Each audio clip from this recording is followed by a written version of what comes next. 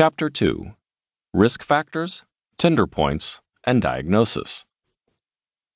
Medical researchers and scientists are convinced that repeated nerve stimulation triggers changes in the brain of someone suffering from fibromyalgia. The change is characterized by an abnormal increase of certain chemicals that signal pain in the brain, referred to as neurotransmitters.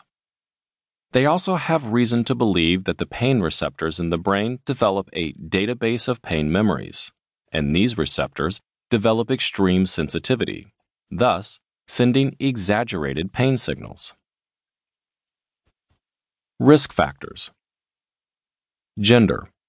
It was mentioned in the first chapter that fibromyalgia affects more women than men. Family history. If a relative or family member is suffering from the condition, then chances are higher that you will develop fibromyalgia as well. Rheumatic disease. If you are suffering from rheumatoid arthritis, or the more life-threatening lupus disease, then you are at risk for contracting fibromyalgia. Tender points. What are the tender points? They are localized areas of tenderness found around the joints, but they are not the joints themselves. These areas hurt if you press them with your fingers.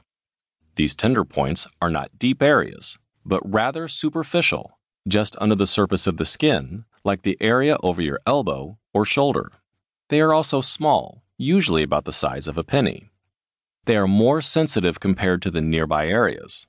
As proof, even the gentlest of pressure applied to the tender points using a finger can cause immense pain that can make a person flinch. These tender points are spread all over the body, particularly around the back, neck, chest, elbows, knees, buttocks, and the hips. The cause of the development of these tender points is yet to be known. While it may seem that these tender points can be inflamed because of the pain, medical experts and researchers have not found proof of inflammation when they run tests on the tissue.